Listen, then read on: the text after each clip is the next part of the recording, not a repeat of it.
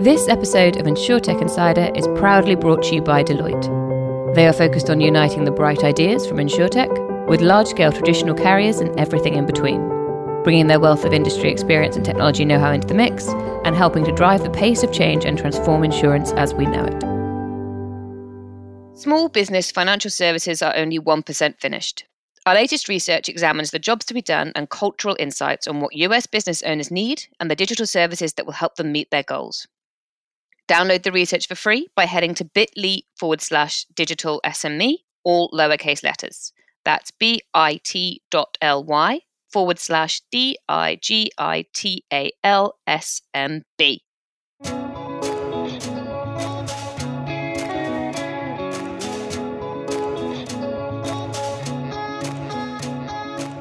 Hi everyone, I'm Sarah Kocianski and welcome to episode 66 of InsurTech Insider. We hope everyone is staying safe out there. We are still recording remotely here in London. One upside of that is that we can have guests along from all around the world. So do get in contact by sending us an email to podcast@11fs.com if you know someone we should get on the show. So today we're talking about customer loyalty in insurance. According to a survey done by Sogo Survey, only a handful of insurance companies are succeeding in creating relationships with their customers that result in renewal, the purchase of additional products, and recommending the company to others. We're going to take a look at what challenges insurers face in building good customer relationships, how insurance companies that are succeeding in this area are doing it right, and what others are doing wrong. As always, I'm not alone, and today I'm joined by my co-host Nigel Walsh. How are you doing, Nigel? I'm fine and dandy, thank you very much. I'm very well, apart from Mrs. Walsh has banned me from the snack cupboard from being at home too long. I think we all need padlocks on our snack cupboards at this stage. I do not She's think just caught me though. I feel. Yeah, I want chocolate. you need a secret stash, Nigel. I definitely need that, but she controls the ordering as well. I mean, anyway, different day, different conversation. Well, shops are starting to open here. I'm sure you'll be allowed outside soon. Joining us are three amazing guests. First up, we have Dr. Robin Kira, founder of Digital Scouting. How are you today, Robin? And where are you? Are you in the UK or are you somewhere exotic? I'm very fine. I'm in Hamburg, Germany currently, and I think that we have London weather here today. It's raining a little bit. Oh, bad luck. It's actually quite sunny here, so maybe we've switched for a bit. Can you give us a little bit of info? Can you tell us a little bit about Digital Scouting? Yeah, happy to. So Digital Scouting, to say I'm the founder is quite correct because I found it. It happened. I never intended it to be. I always say I'm an insurance agent that is recovering from selling insurance. That's where I started. I did also like internal projects. And at some point, I found myself ranting on stages about the sad state of the industry and about these old white men that, were delusional, saying the internet is going to go away and we don't do any apps and things like that. And I was just thinking, if I never get a job in this industry again, I don't care. I'm just now talking about the elephant in the room. In spite of the booing of some, I got a lot of calls at some point that said, "Hey, Robin, let's talk and come by and let's chat a little bit." And so that's how Digital Scouting came into existence, which is in first place a blog, a website, a social media outlet. So if you have not joined us on YouTube, LinkedIn, Twitter, or TikTok, do it now. Sorry for the cross promotion. But what we do actually is we help insurers and banks with attention hacking, how we call it. We do market entry strategies for service providers and a little bit of strategy and product. That's what we do behind the scenes. Brilliant. Very exciting. Secondly, we have Christian Zajac, CEO and founder of Hero. How are you today, Christian? And where are you? Anywhere? Can you beat Hamburg with exotic locations? No, not really, no. Hey, thanks for having me here. No, I live in London, so yeah, same, as most of us nowadays, stuck in my at my home. Nothing special, I'm afraid. That's all right. I always have to ask. Would you like to give us a little bit of insight into Hero? Yes, well, so Hero is we are building a challenger insurer where we want to treat people more fairly with a price that is based on how they take care of their home, not just some old dusty database. In particular, we pay attention to smart technology. So if you've invested in some tech that makes your home safer or more secure, we do want to recognize that and provide you with a better, fairer price. Brilliant. That sounds very interesting. And last but by no means least, we have Oliver Baxter, who is head of brand and product at By Miles. Hello, Oliver. Whereabouts are you? Hello, Sarah. I'm also in London, so no exotic lockdown locations for me, I'm afraid. That's all right. I'm waiting one day for somebody to tell me they're in Bermuda, and then probably that would just invoke huge amounts of jealousy. Well, I'll just lie next time. Yeah. Set one of those Zoom backgrounds up with a palm tree behind you, and nobody will ever know. Before we get started, do you want to give us a quick insight into what By Miles is? Yes. The things that Christian is saying are resonating well with me because we have a similar mission. We're By Miles, and we are the UK's only pay-by-mile car insurance policy, which we believe offers a fairer and obviously more flexible alternative for low mileage drivers. It's a much fairer way of insuring the car the whole year round if you don't drive much, because if you're not driving, you're far less likely to have an accident and therefore far less likely to make a claim. And I'm sure I don't need to tell everyone on this podcast, that's certainly a conversation that's coming to the fore during lockdown, as in some insurers are being encouraged to refund premiums for people who've been parked up. Briefly, with pay-by-mile car insurance, you pay a lower fixed upfront cost for the year to cover your car while it's parked, and then a few pence for every mile that you drive. And then you just automatically pay for the miles that you've driven at the end of each month, like a mobile phone bill or a credit card statement. So that's, a simple explanation as to how it works. Brilliant. Well, thank you so much to all of you for joining me today. Let's get on with the show. So I'm going to start today and set the scene by talking about some stats from Insurance Edge. So more than a third of UK customers feel no loyalty to their insurance provider. 1 in 5 customers, 21% that is, have switched insurance providers in the past year, with 83% saying that cost had influenced the decision to leave the previous provider. Nearly half of respondents, 47%, said that they feel it no longer pays to be loyal to any brand. And just one last one, it can cost 5 times as much to acquire a new customer as it does to retain an existing one. So all in all, it sounds like we have a problem. Let's start with the big question. Are consumers particularly disloyal to insurers in contrast to other types of financial service providers? And if they are, why is that? Who wants to go first? Well, I maybe I can start. I can't answer whether they are more disloyal than towards other providers, but the challenge as we see it, is that there is no, at least in home insurance, there is no value beyond a potential, payout when there's a claim. So you buy insurance and you put it in the drawer and you hope to never use it again, and you only kind of interact with your insurer when you have to renew or when you have to make a claim, which is not something positive. So there is just no engagement. There is therefore no loyalty, and the retentions are really low. We would like to, as Hero, we would like to change it by providing value, whether you claim or not. And with other services, I guess you get some value out of it on a daily basis. Whereas with insurance, it's just it's just undesirable grudge purchase, as ABI calls it themselves. No, come on. So I'm going to add a bit more colour to the question, and I think given that we've got a global audience on the podcast, it might make a little bit of a difference.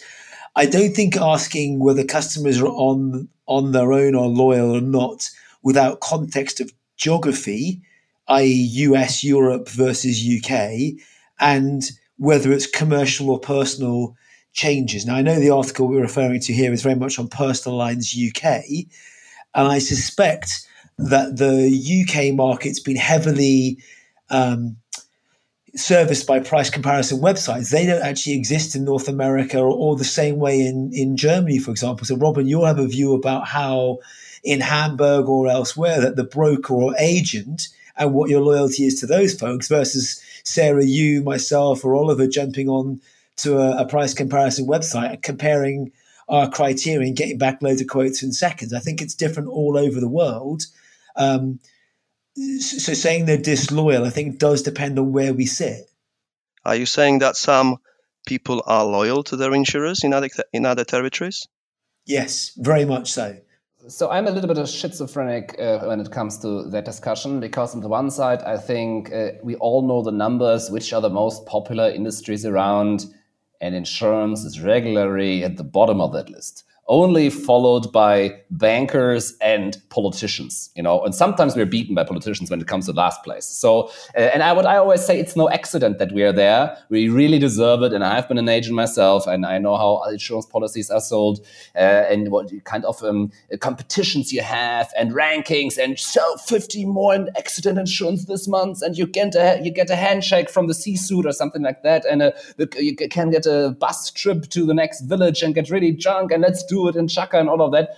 I mean, people make fun about this. There's certain sales organizations that sell this way. But to be quite honest, most insurance are sold like this around the world when it comes to physical sales process. And that's one of the reasons why we have such a bad reputation, because policies are sold to people and pushed into their throats. And by the way, this has happened to me too, even though I'm like a totally insurance nerd and, I had been a salesperson myself. I had been also sold weird products by people that, at the end it came out that it was not, was not the same. And it actually happened a few months ago when I changed health insurers.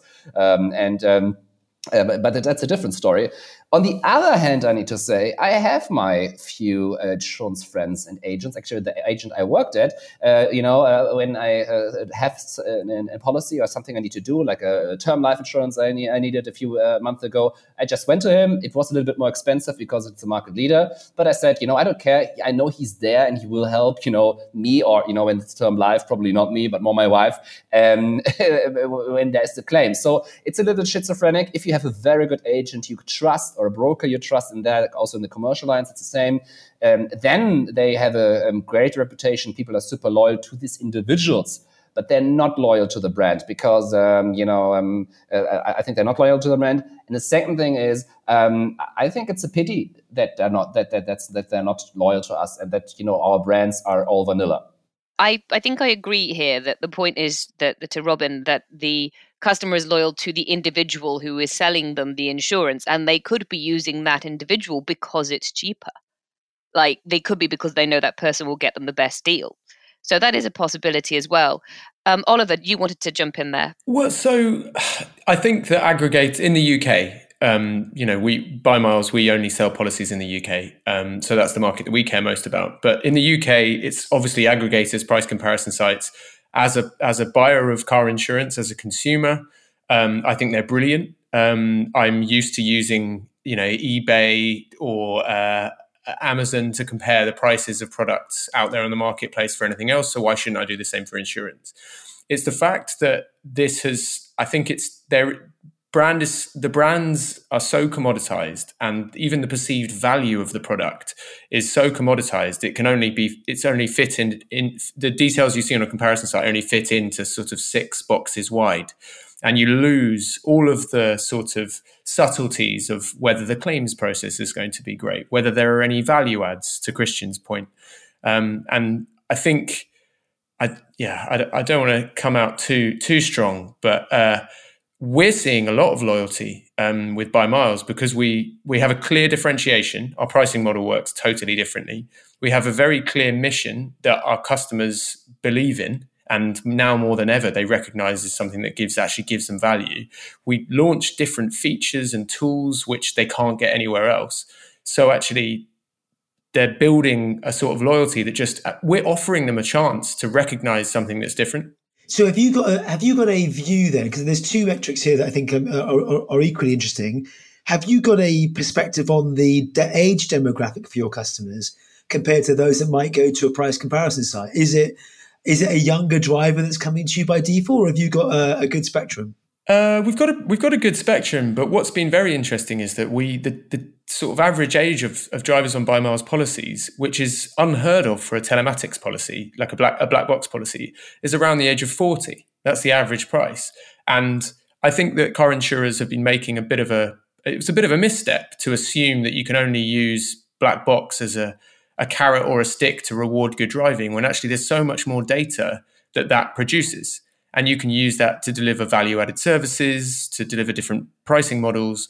So I think it was a bit of a misstep. I expect, especially after what's going on now, insurers are going to have to go back, motor insurers particularly, going to have to go back and look at their pricing models again, because they don't want to be pressured into having to issue these refunds again. So, yeah. So can we just pick up some other points here, Nigel, because I know where you're going. Nigel's going to go down a rabbit hole and I'm going to have to pull him back out again. So just to keep the conversation moving, I think we've kind of agreed that there's a couple of different elements here. So we talked about price, and I think there will always be some customers who will always be driven by price. That will just always be the case. That maybe because of their circumstances or whatever else.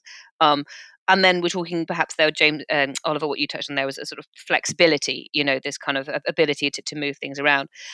What other factors are important when we're talking about loyalty? So one that comes up quite a lot the other side of what I do is in the fintech space is brand. And actually people seem to think that brand doesn't matter anymore. And actually I argue the complete opposite. I think your brand and the reputation and the image you project has a huge importance to your ability to attract customers and retain them. To Robin's point earlier about insurers as a brand being perceived negatively. What do we think that the impact there is on insurance? So do the big insurers have a particularly bad brand? Have some done better than others? We don't have to name any names. Do the new players, have negatives and positives because A, nobody's heard of them, but B, that means they can't have a bad reputation yet. What is the importance of brand here in customer loyalty? I would love to name some names. I'm not sure if you guys saw the new Allianz commercial with Usain Bolt. Don't get me wrong, Usain Bolt, super impressive sports person, deeply respect what he achieved. So that's not nothing has to do with him. But it's like such a typical advertisement. It's he's running through his home region, and then at the end you see a little bit of logo. This is how you did advertising 20 years ago. Because you didn't have any technology to spend or waste your 10 million or 15 million in a different way. What I always say, do not spend 10 million on one video, spend it on 345 or better 3,423 videos for different customer segmentations. Because what I think the good point is we had about the pricing argument is, yes, there are segments, customer segments, for them is price everything, but you have other segments that for them price is not everything. For example, trust is a point, convenience is a point. Proximity? Proximity to location? That's true, yeah. So to answer the question about the loyalty, I think if brands are communicating in a way 20 years ago, do not approach a customer in their individual or group individual demands, but just send out an ad that looks the same everywhere and has nothing with their life in common. I think that we should not be surprised that our brands are perceived as vanilla or as something you could exchange. But if you go into niches, if you go into different customer segments, then you can be super successful. And by the way, a lot of agents do that. They are super strong in a demographic, super strong in an ethnic group, super strong in a region, and they are the differentiator there. So I think brand. So one more thing. I think brand is so super important in the future. If we have insurance as a service, software as a service, and all of that, what is going to differentiate us? I think it's the brand will be the main key differentiator. I think that's a very interesting point, and a point I've made before about bank adverts is that particularly in the UK, they are so vanilla that they don't make sense anymore. There's a particular one in the UK which is a bank that has a load of horses running across a beach with a power ballad playing in the background, and I have literally no idea what they're trying to tell me. Like, I just don't get it. So I think we see that across financial services industry. I will come to you, Nigel, but I'm going to let Oliver make his point first, and then you can make yours. I was just going to touch on, thank you, Sarah. Thank you, Nigel. I was just going to touch on the definition of what brand even means, because I think often people take the assumption that they summarize brand as the logo that you see on the comparison sites or the big TV ad, the big splashy TV ad. But brand isn't something that you say. Brand is something that you do. And it needs to be threaded throughout everything that you do. And I think that, again, insurers have done themselves a great disservice by using white label digital products. So sometimes you go into the same, car insurers anyway, you go into the same quote flow, which just has a slightly different color scheme and different logo, but essentially it's the same white label solution. You then have the very, very basic service. Here are your policy documents. they don't read any differently to anyone else's policy documents. They have the same jargon. They're very difficult to interpret. And then when it comes down to the service, they make it difficult. You only speak to them a couple of times a year if you need to make a claim or if they're putting your price up on renewal. And basically, these brands have sort of instilled in the consumer a intense mistrust. And then you have the loyalty penalty where people just expect their price to go up on renewal. So the stuff that they're doing, rather than the things that they're saying and showing, the stuff they're doing doesn't make any differentiation. They're just sort of this big amorphous blob. And even when you have, Churchill, who rebranded recently, really cool new logo, great, really nice TV ad with a dog on a skateboard. But if the rest of the things they do, if that doesn't change, then people are just going to assume they're the same as every single other car insurance company they see on a comparison site. I couldn't agree more. I was going to ask you, Sarah, what did you define as a brand? Because as Oliver said, it's not just about logo, And I think a good kind of example, I guess, is looking at the challenger banks in the UK, Revolut, Monzo, Starling Bank. They didn't have any major backing behind them. They didn't use like a recognizable bank to gain credibility. It was all about building the community, about the vision and mission and core values, and just kind of building the brand from the ground up in a novel way, in a completely different way. And traditional brands could probably change. You've got examples of other industries where a brand kind of disappeared for a while and then came back up strong again. But traditional insurance are just not doing anything interesting within the marketing space. It's just, with a few exceptions. And even the exceptions that I have in mind use additional brands to tap into. They use price comparison websites. They've just become lazy. This is the only way they acquire customers. And I don't agree. I don't agree at all. Okay. I mean, I'm curious to hear your take on that. But the reality is the vast majority of them, and I'm talking about the incumbents. Okay, I'm talking about the big brands. It's just a race to the bottom. That's all it is. It's going to change now with the FCA, trying to step in and change it. But as Oliver say, you for being a loyal customer, you just get a price increase when it comes to your renewal. There's nothing innovative here. Show me. I mean, I'd be keen to see some a cool branding experiment. Not branding, a marketing experiment within the insurance space from incumbents. I mean, yeah. I mean, I think I should have been more specific, but for me, the brand is anything that's associated with a company name or logo. So it is everything, and particularly when I talk about the brands and the neobanks and the fintech space, it is, to Oliver's point, everything they say and do. So Monzo's brand is associated with 100% transparency. They're not always right, but that is an association with them, as well as the hot coral card and the weird advertising. Revolut has a really interesting brand image because a lot of what it does turns people off, but it doesn't seem to care about that. Nigel, go for it. Tell us why you disagree with us all. No, it's not disagree with you all. But you've got me thinking. There's so many different points that everyone's raised. It's fascinating because I'm trying to relate it back to both me as a consumer and not just of insurance, but then other parts of the insurance chain. So a couple of simple examples. I've been with the same mobile phone provider since they started, and I've never bothered changing. My assumption being, in the nicest possible way, it's a dumb pipe. It's as good a value as anyone else's, and they all provide broadly the same service. And it's a utility. It goes up and down with my usage. So I actually have a very similar view of insurance sometimes for my personal use, providing I get a reasonable price, then, and to your point here now, Sarah, the brand is someone I trust, then I'm actually okay with it. But then that goes back to my question to Oliver earlier about, is there a demographic that matters to or not? And I'm not sure it does. But then I got started thinking in my head as you were talking, well, is brand tied to an organization or to an individual? And to your point about hot coral cards or whatever it might be, let's jump out of personal lines for a second and jump into brokered insurance policy. Let's assume Robin's broker moves from company A to company B. Is Robin loyal to broker and then therefore moves his business when it comes to renewal? Or is he going to stick with the new broker that turns up from company A?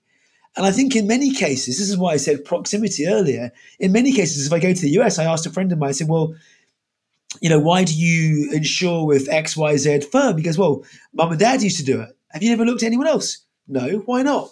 And the answer was, oh, they got a shop in my local village. Oh, great. Okay. How many times have you been in there? Never. So it's almost, I generally think, and every time we go on to the debate about brand and loyalty, I don't think we can have a sweeping statement that answers the question globally by either by country or by demographic or by line of business, because I think there are so many different factors to bring in. Even things like whether you've had a claims experience or not. If you had a good claims experience with a company, you're likely to stay. If you had a bad claims experience, you're likely to disappear. And again, cost doesn't come into an issue there. But no one goes onto a price comparison website and searches by FIFO or Trustpilot rating to get there in the first place. They go to a price comparison website to search on price. Unfortunately not. I wish they did. I completely agree. I think generally speaking, we agree with the point that there are differences across product lines and across, countries and demographics and geographies. But I think we have to take the point that generally speaking, insurers do not have great customer loyalty, like wherever you look. No, they don't. The retention rate is just 62% when it comes to home insurance in the UK, which translates to 2.5 years of customer lifetime value. This is just disaster. I think that to put it into context, and I wish I had some statistics, but if you were to look at the loyalty to insurance providers versus loyalty to banks, unless your insurance provider is the same as your bank, which obviously is very much the case in some parts of the world, then the loyalty to a bank is much, much higher.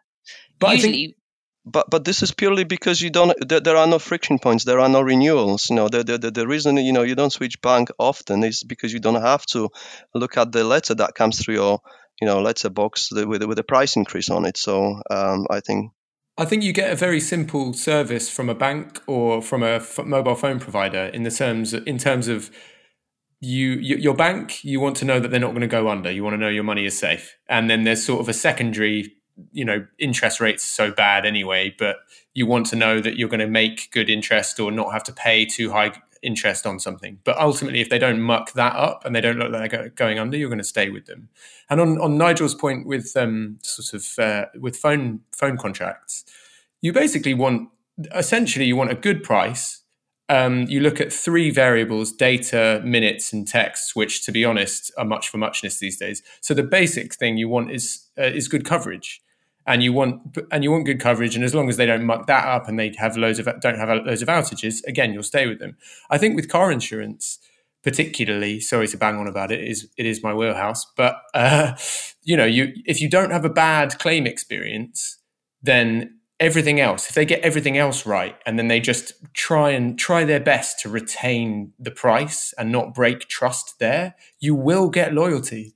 But I think that insurance companies, car insurance companies particularly, have done so much to destroy and erode that loyalty, to secretly try and auto-renew people onto higher prices, to secretly try and weasel out of terms in their policy documents at claims time that aren't clearly written. They've created this lack of brand loyalty themselves. Okay, so I'm going to pause it there because we have to take a quick break. So just before we continue, are you switching up your morning routine now we're all social distancing? Well, so are we. In fact, we've started 2 daily breakfast shows to help you kick off your day on both sides of the Atlantic. On the FinTech Insider Breakfast Show, we chat about the latest news with a series of industry guests all calling in remotely. It goes live on LinkedIn every morning at 8:30 a.m. BST. Just follow David Breer on LinkedIn. And if you're US-based and 8:30 BST is just a little bit too early, do not worry, we haven't forgotten you. We also have a US option. FinTech Insider Breakfast Show US is hosted by Sam Moore and goes live at 10:30 ET, so grab a coffee and tune in. For the US show, just follow 11:FS on LinkedIn to get the daily notification.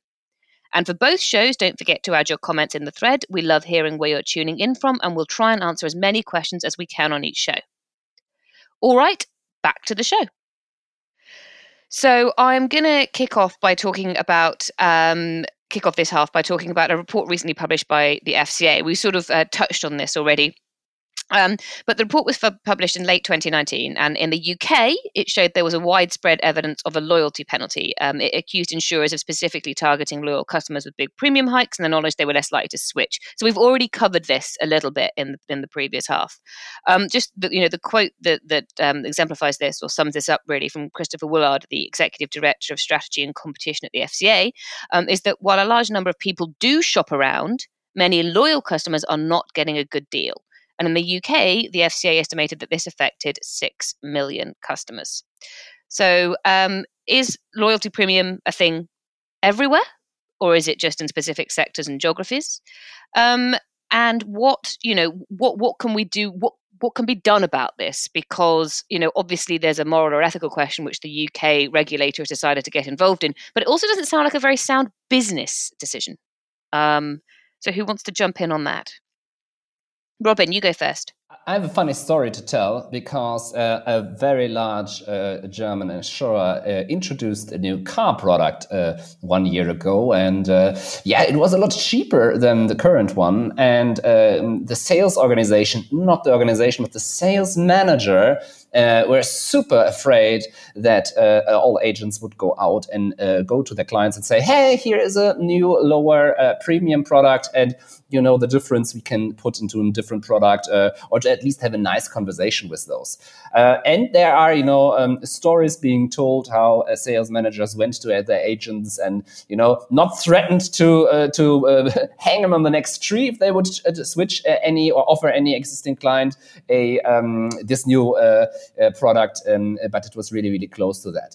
And I think this underlines the problem. But the funny thing is, how did agents react to that?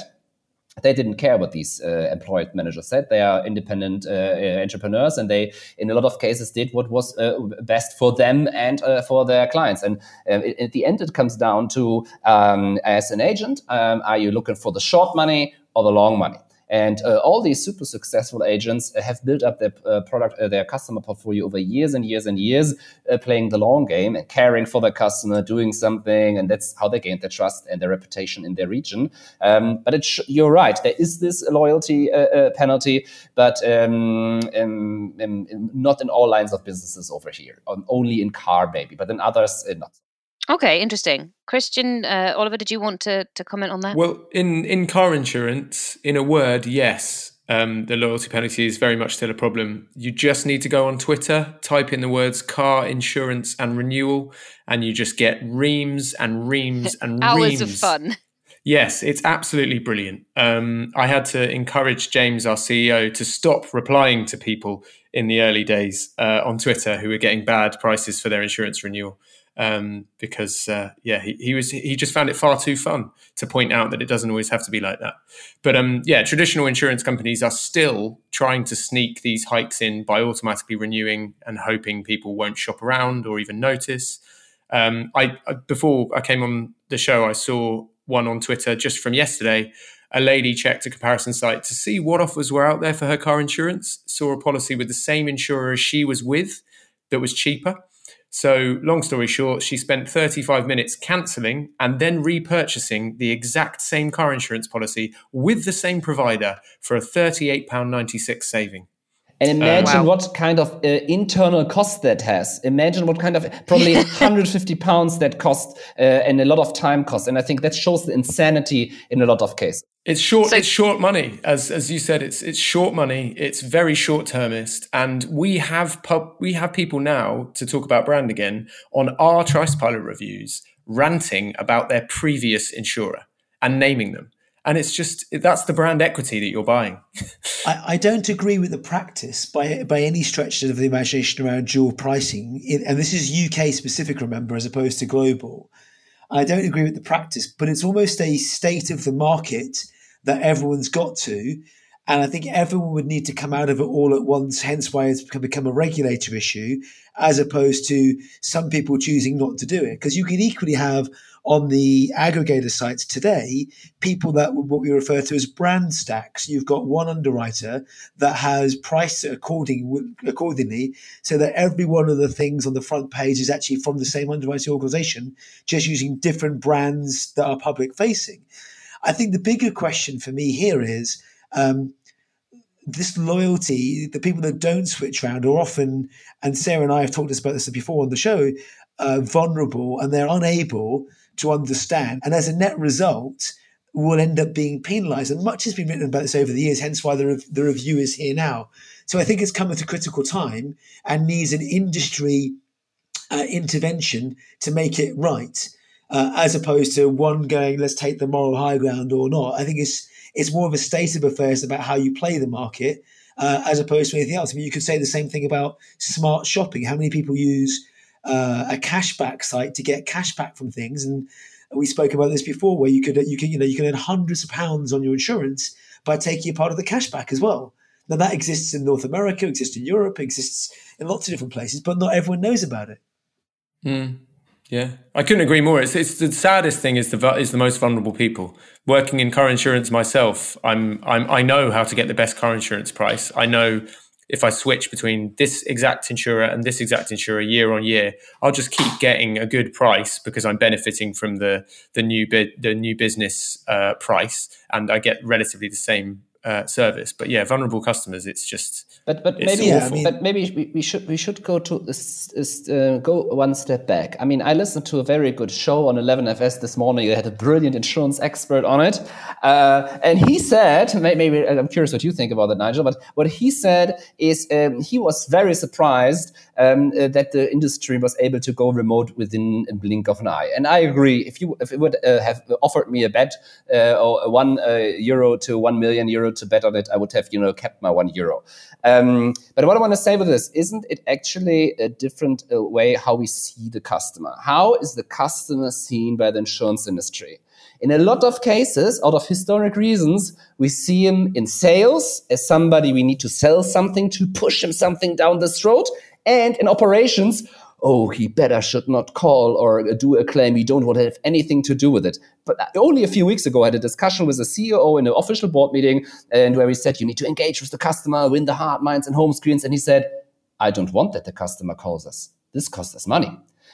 Is this a certain way of thinking how we see the customer? And then we look at brands that were able to achieve and establish, love for them, passion for them, that see the customer differently, that try to help them, that try to become part of their daily life, that give value. And what where I get really emotional about it is, you have, people that providing phones or gadgets that are not changing the lives of the people in most cases. But what we, as insurance and finance industry, do, we can really, in the finance space, help them to, achieve wealth or manage it or increase it.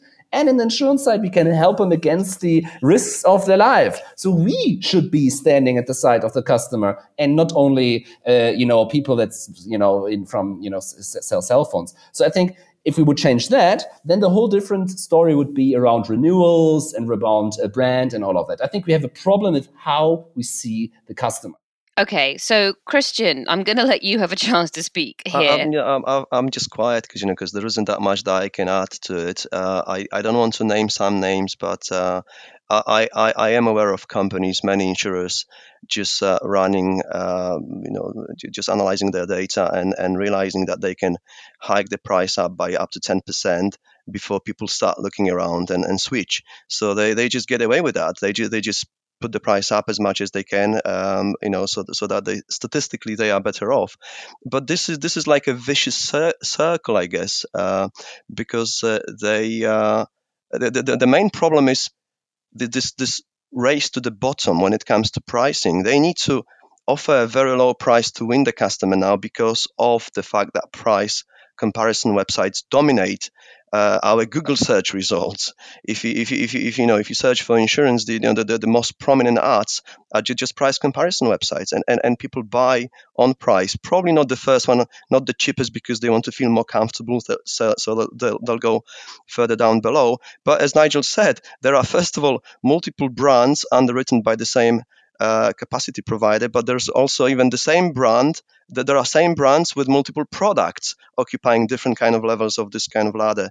And this is what needs to stop, because people buy on price. Insurers have to acquire them. The retention isn't there to justify investing in better service, and it's just it needs to finish. And I agree. I mean, the most vulnerable people suffer here, because I've heard stories of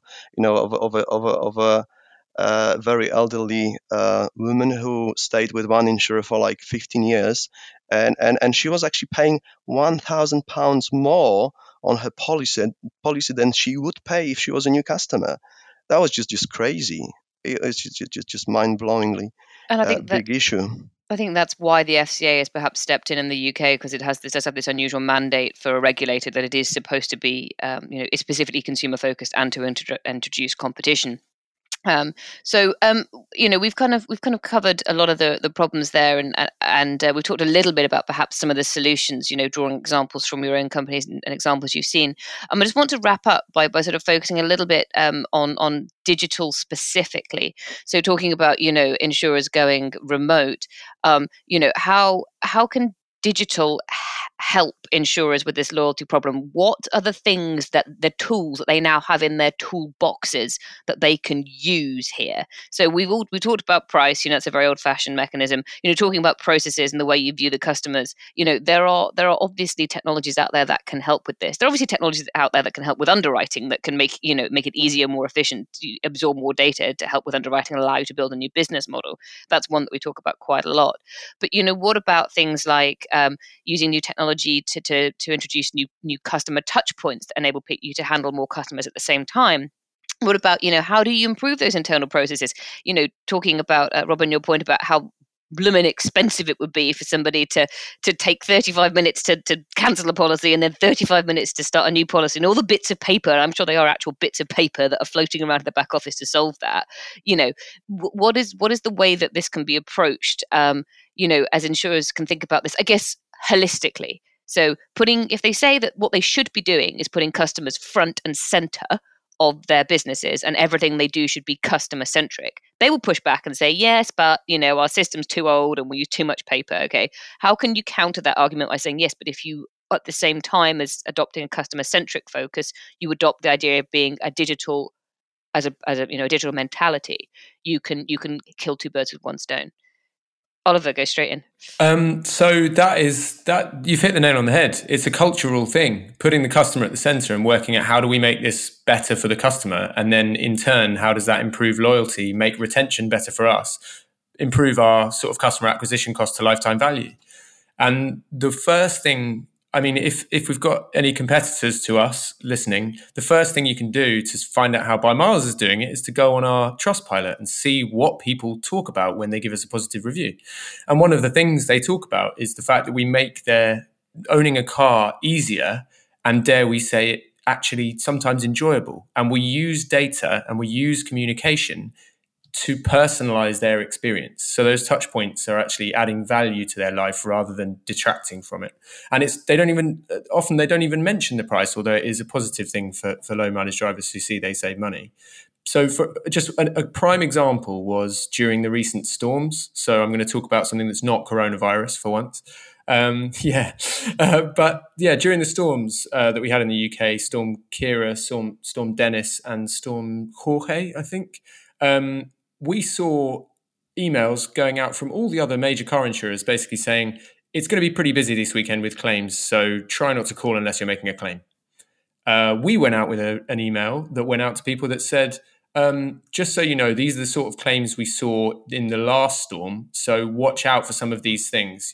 When you're driving through puddles, don't park under a tree. It seems obvious, but it might fall on your car. Don't drive through a puddle. You might get water in your exhaust and sort of flood the engine, and then you'll have to wait for breakdown, which is going to be irritating for you. And initially, we were a little bit hesitant about sending the email because essentially you're a car insurance company that offers support if someone claims, telling people not to claim. But actually the response that we got was incredible because people were saying, thank you so much. This is really timely information based on data that I believe, and it's genuinely useful for me. And anyone can do that. You just need to think about what someone might actually need at that point in time. Did you get less claims in that CAT event? We did, but it's hard to say. It was the second storm, so people may have learned from the first storm of their own accord that it was going to be a pretty serious storm. It's hard to link that to the email itself, but we do that sort of. So at the moment, we're sending out people car battery alerts to let them know if their car battery is running low because no one's driving because of coronavirus, and it's not costing us a great deal of money to process that data that we already have access to. We're just presenting it in a different way. I think it's a really interesting point, Sarah. I think what Hero's doing, what BuyMiles are doing, and many of the other new startups in the space are giving the opportunity for digital engagement in a completely different way, maybe even prevention before we get to claim. One of my favorites is in North America. They contact their customers 82 times a year, but it's a motor insurer. They're more of a community of people that are passionate about what they insure. It's classic car insurance, as opposed to run-of-the-mill commuting or parking in the station or whatever else. My challenge here, I go back to, and I get challenged on time and time again, is do we actually just not care at all? And I'm sorry to say, it feels like from the conversations I have with our clients that more times than not, price is the primary factor and it's the knockout factor. So, for example, even if you had a great claims experience and the next provider is £25 cheaper and that represents a 10% saving, you might be just tempted to move because 10% is 10%. But Nigel, haven't we in that moment, when a person goes to a price comparison site, is that actually not the sign that we as the insurer have already done everything wrong? Because we should have gotten this person excited and making a fan, a passionate, evangelist of us as company and our brand long before he even thinks about that. Why do people buy cell phones from Apple that are hundreds and hundreds of dollars more expensive than from the competitor? And by the way, I know the Apple community is going to hate me, are not so much better in a lot of cases, at least not justifying that amount of money.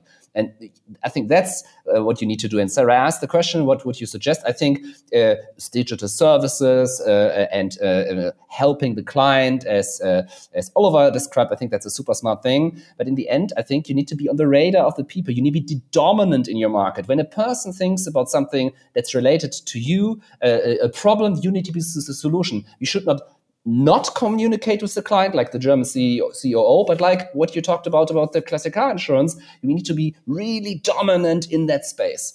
And then people do not go for $20 because it's an effort. And one thing I wanted to, it's maybe a topic for a different show, is, by the way, for what kind of demographics in our society do we actually do products? And in a lot of cases, it is for for low income and not for high income. And I think that's also a big topic here. But I think not a lot, and we see studies. Money is not always the main reason why people change products and supplier. There are other factors there too. And I think we're just not communicating them. Robin, I think this goes back to the geography and knowing your customers, to your point, is critical. I don't know a single person in the UK that gets their renewal and doesn't check the price comparison site to go, is it fair?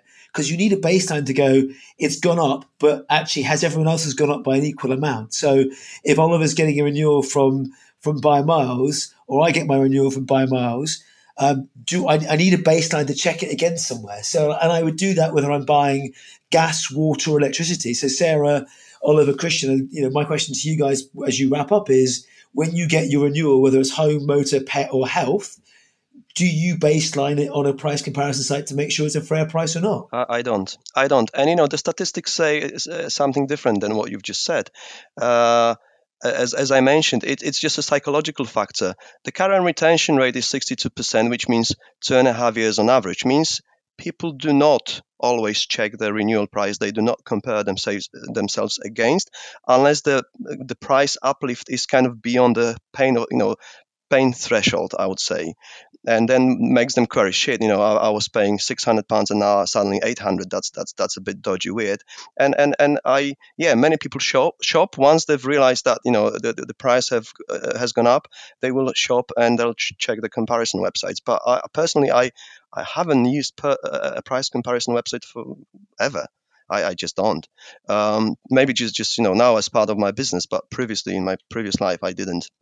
Do you want to just comment on the previous question about digital, yes. and then I'll wrap that up? So I'll first of all I'll start with something to do with whether the traditional kind of incumbent players can change, and my take on that is it's going to be very difficult for them because as just from discussions, I haven't checked it, but from my discussions with a number of insurers, most of them, in most cases, the tenure of a CEO is 3 years. So the very first year he tries to make an impact on the business and shine and change something, but he can't because of the culture, because of the bureaucracy and everything else. So for the second year he just stays there, survives, and the third year is spent preparing his CV for the next the next job. So they just don't have enough power. There is no one at the top driving the change. So it's going to be very difficult for them. But when it comes to just from my kind of personal experience, I believe in order to change the perception of insurance and to build trust, we do have to become transparent, and we have to provide many more digital touch points. And in BuyMiles' case, obviously, the people are more engaged, as I understand. That's just I don't know whether that's true or not, but I've been told that they interact with your app at least once a week, which is good. Where'd you get that data? Looks like we've got some connections. I believe this is what we need to develop. This is what we need to achieve. And at Hero, this is what we are trying to do. So we want to provide value beyond just being there when there's a claim. So for that reason, we are introducing a kind of a coaching mechanism to make people more aware of what's happening and what makes them a safer and better risk. We are introducing a smart marketplace where they can buy some technologies through us and save on the technology. So we are actually providing value whether they claim or not. And this is all very important. And I see no reason why other companies couldn't do it. Well, I've already given you the reason. They have legacy systems. The culture is not there, and it's going to be difficult for the big players to change, but there is a lot of space within the industry, especially new kind of insurtechs that can change this. Okay, cool. Thank you very much for that. I'm going to give Robin and Oliver the quick chance to respond to Nigel's question. If you could keep it snappy, gentlemen, and then we will wrap up. Nigel, I am one of those very savvy.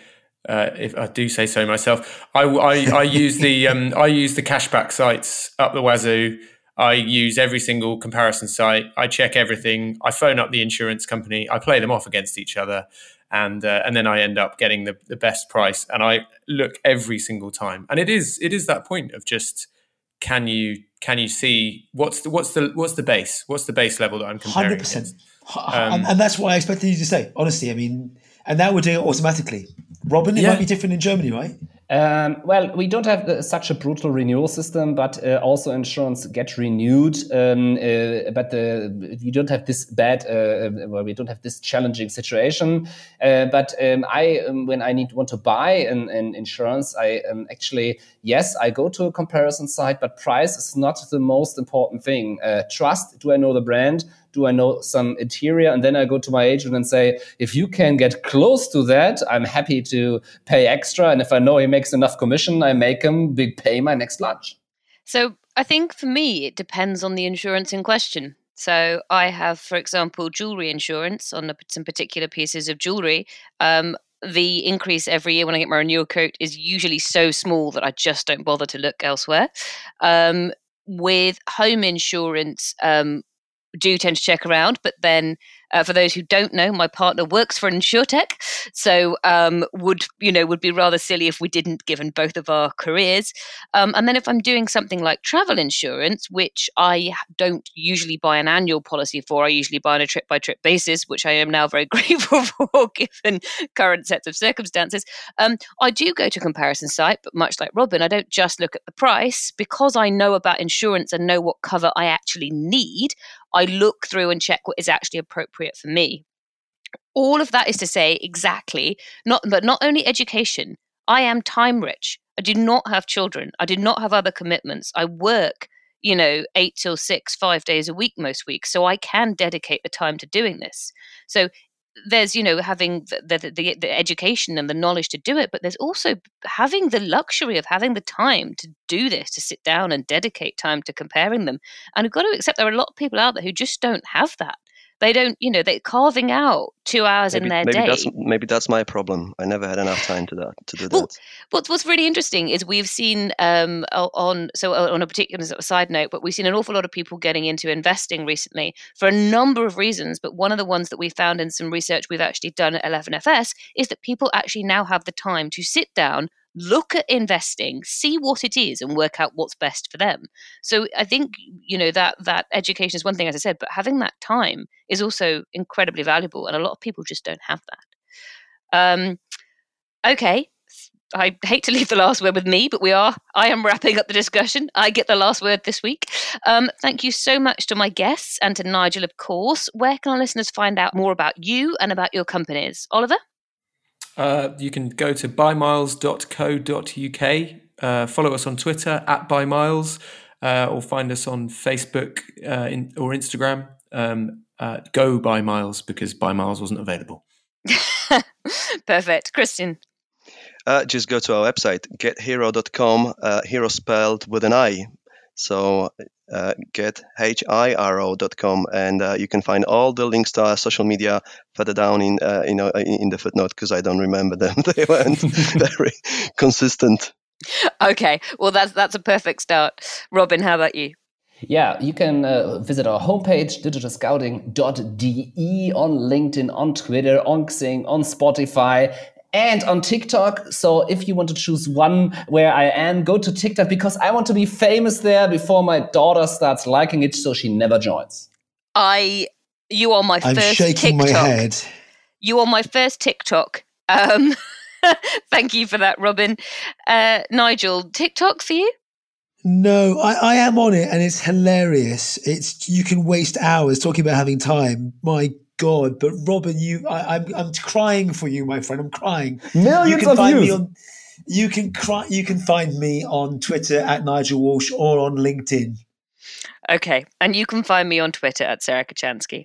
As always, you can find the show on Twitter @Entertech Insiders or our 11FS LinkedIn page. That is 11:FS.